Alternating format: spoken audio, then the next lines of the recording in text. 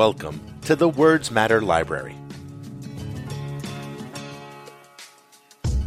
Welcome to the Words Matter Library. I'm Adam Levine. This week we're going to put into the Words Matter Library Madam Speaker, Nancy Pelosi's Life, Times, and Rise to Power by Mark Sandalow. And joining me is the host of 10,000 No's podcast, an accomplished actor, voiceover artist, writer, director, Matt Del Negro. And one would maybe ask why I would have subject Matt to the minutia of Washington politics, but Matt, in addition to many of his other credits, was on The West Wing. How many seasons were you on The West Wing? The last two seasons. Last two seasons. And who did you play in The West Wing? I played Bram Howard, who was the advance man to Jimmy Smith's character, Matt Santos, who was running for president and eventually won the presidency just as the whole series was coming to a close. You also spent some time, a bunch of episodes on The Sopranos, I remember. I did, yeah. And you've been on Scandal? I was on Scandal for a few seasons, yeah. And so I think that somebody who, in this day and age where the current occupant of the Oval Office was formerly the host of The Celebrity Apprentice, Matt, you were more than credentialed to listen to a discussion and participate in a discussion about the Speaker of the House. We will keep it not political. This is in no way Matt endorsing Nancy Pelosi, her politics, her policies, or anything. I just thought it would be interesting to talk to Matt about this as a character study and a little bit of the drama that will ensue. To put into perspective how important the House is in the history of the Republic, 19 of the 44 men who have become President of the United States served in the House of Representatives at some point in their career. And just to go through some of the notable names: James Madison, Andrew Jackson, Abraham Lincoln, John Kennedy, Lyndon Baines Johnson, Richard Nixon, Gerald Ford, and George H.W. Bush. It's an impressive list. I also add the name Henry Clay because if you've studied American history, you will know that both as a Speaker of the House and as a United States Senator, Henry Clay was an imposing figure in the first half of the 19th century. So this week, Nancy Pelosi retakes the gavel. And Madam Speaker by Mark Sandalow is a book that Sandalow is a journalist. He covered Nancy Pelosi for 20-plus years, and this was not an authorized biography. I loved listening to this book on Audible, and if I were Nancy Pelosi, I would understand why she probably wouldn't like some things I've never seen. I actually tried to do a search and find out how Nancy Pelosi felt about this book, and I couldn't find her saying a word. I'm sure if she were asked, she would tell you she hadn't read it or listened to it. I don't know. And one of the things that I wanted to do today was to give facts from the book, because I think Sandalow does lay it out very journalistically. Whether you like Nancy Pelosi, whether you like her policies, whether you dislike them, whether you like her style, whether you think her tactics are right, whether you think she's the old face of the Democratic Party, the new face of the Democratic Party, there's a couple things that come out when you listen to this title that I think are really important.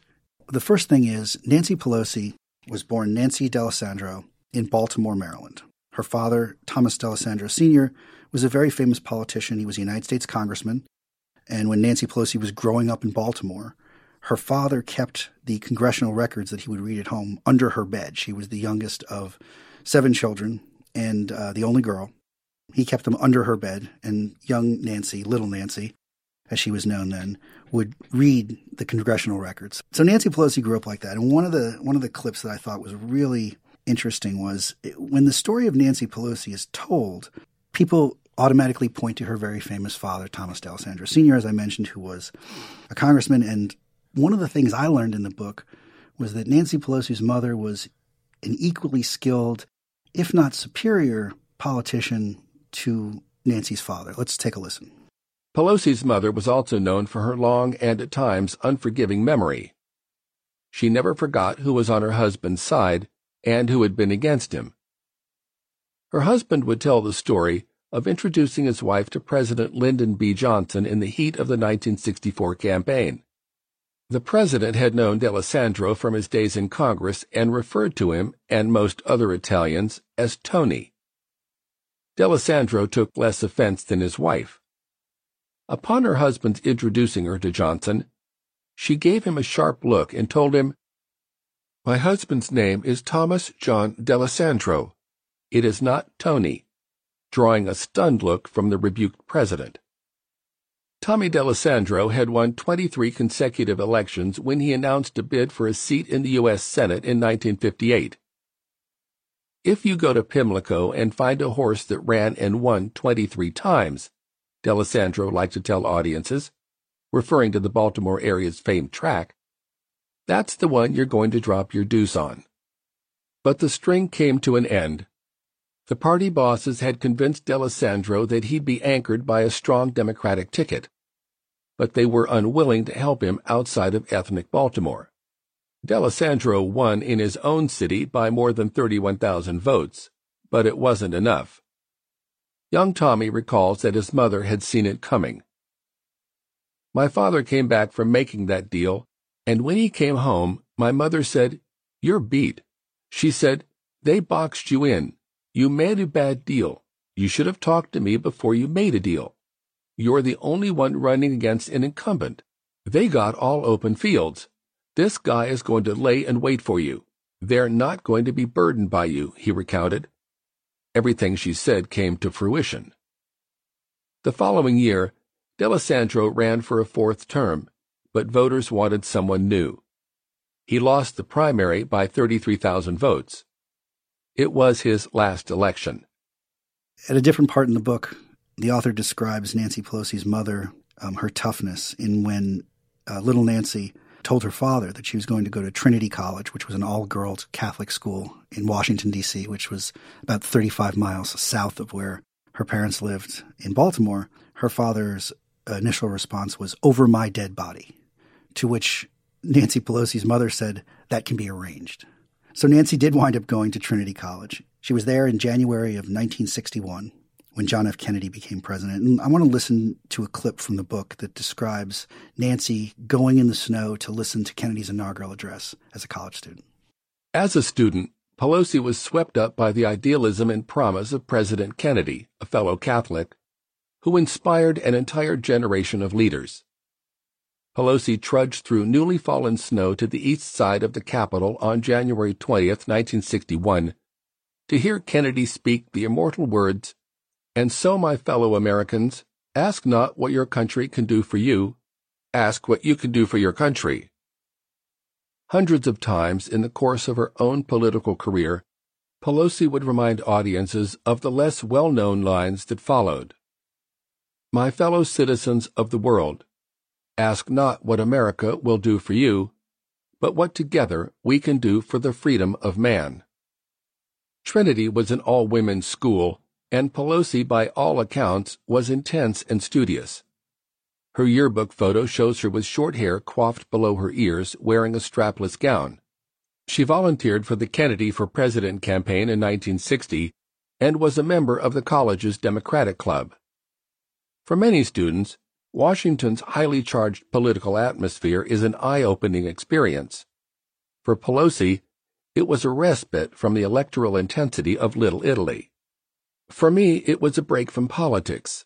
My family was steeped in politics, and so it was a nice break," Pelosi said of her college years. Nancy, in every single thing, from a child helping her father run for mayor in his campaigns, to her work as a young Senate staffer right after college, to her work as a mother, Nancy Pelosi, one theme that always comes through is her competence. She was extraordinarily good at every single thing. Even a reporter writing this book who was looking to be critical could not find anything to tell you that Nancy Pelosi was not really, really good at what she did. And let's take a listen. In the mid-1970s, when her youngest was out of diapers, Pelosi became president of the Presidio Terrace Association and was named to the San Francisco Library Commission by her neighbor, Mayor Alioto. The first mention of Pelosi in the San Francisco Chronicle is in the June 6, 1975 edition, when the paper announced that Nancy Pelosi, neighborhood leader and sister-in-law of Supervisor Ronald Pelosi, was appointed yesterday to San Francisco's Library Commission. Alioto originally appointed Mrs. Seymour Farber, but she quietly withdrew because she couldn't meet the residency requirements. Pelosi's youngest daughter was off to kindergarten, and Pelosi felt she had time on her hands. She was hosting more and more fundraising parties, bringing contributors into her large home on behalf of local candidates, which made her very popular among the elected officials. McCarthy was making a push for the Assembly speakership, and Pelosi was there to help. When the children were small, I didn't do much. I walked the precinct, had parties for candidates, was a resource. When they were in school, then I could take real responsibility for things, Pelosi said. There was no decision to go into politics, she explained. It's what I always did. And what she found out very quickly is that she was really good at it. And there's a great part in the book where very early in her foray into the politics of San Francisco, she encountered a 38-year-old Jerry Brown who was running for president of the United States in 1976. And let's listen to how Nancy Pelosi helped Jerry Brown. At the age of 38, Brown became a candidate for president as a late challenger to Jimmy Carter, the Georgia governor who some thought was unelectable. Brown's hope was to score a big victory in California's June primary and head into the convention with momentum. Maryland's primary was a month before California's, but Brown had paid the contest little attention. The state had few delegates, and it seemed unlikely the young governor of California would have a serious shot at winning. Pelosi thought otherwise. She went to Leo McCarthy and told him Brown needed to compete in her home state. I told him he should talk to Jerry about staying on the ballot, about going there, winning early, which will strengthen his hand as he comes to California, she said. Otherwise, by the time he gets to California, he'll be an afterthought. Pelosi wrote a campaign memo for Brown outlining how he could win the primary.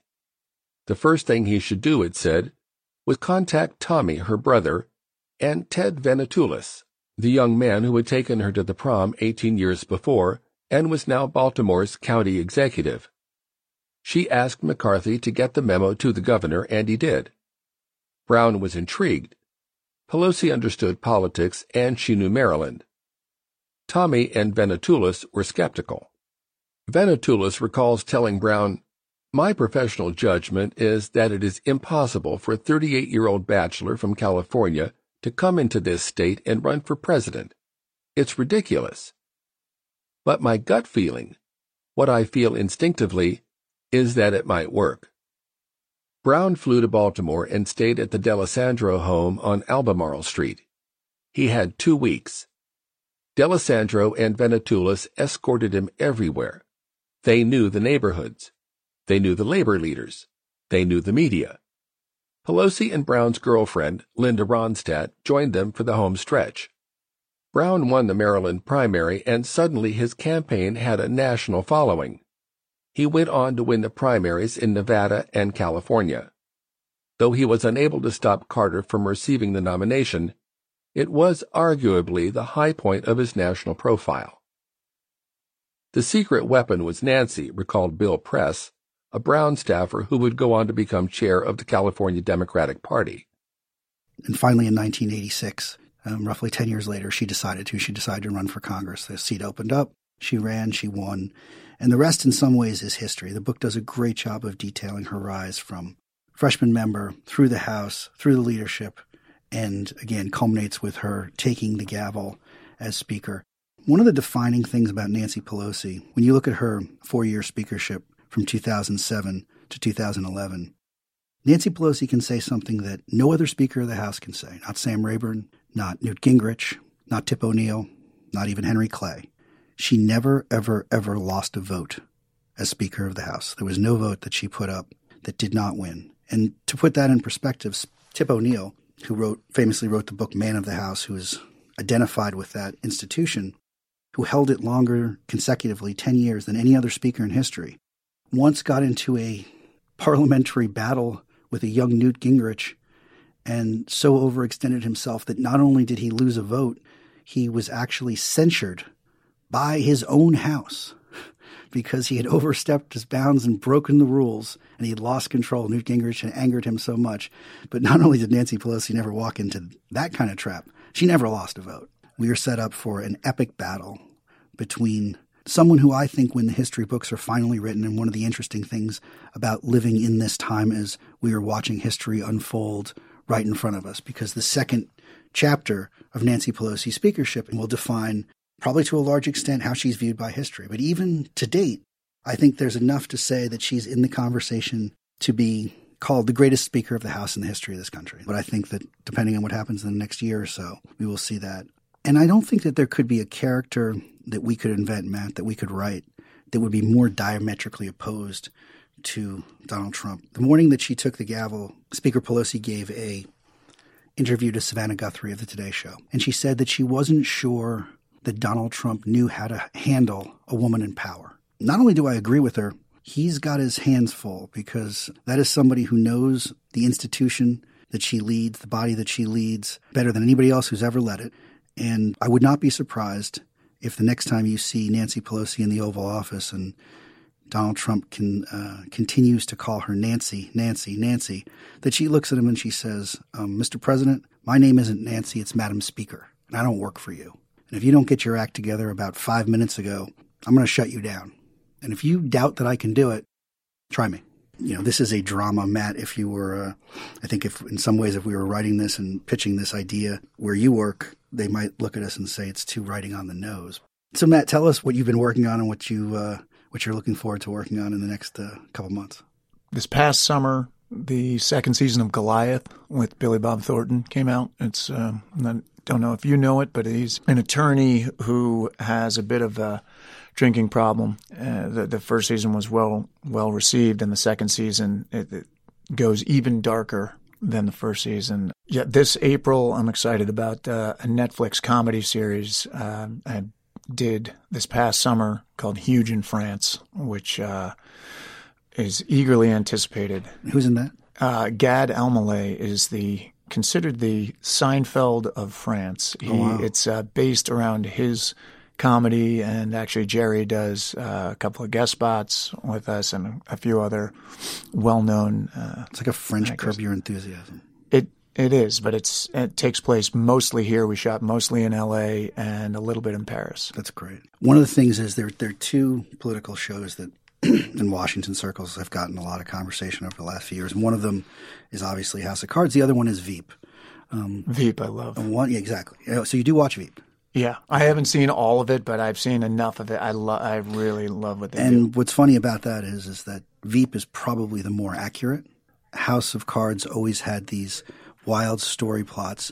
One of the interesting things about where we are at this point in history, and I don't say this lightly, that I can't tell you exactly what the odds are, but they are better than nothing, that at the end of a year or 18 months, Nancy Pelosi, who took the gavel today, could find herself in a position where if the Mueller investigation takes a certain turn, and whether or not Vice President Pence is involved in it, you could have President Pelosi. It could be the first time in our history that the succession of the presidency moved down to the Speaker of the House. Now, that's something that was featured on House of Cards 8-9 years ago.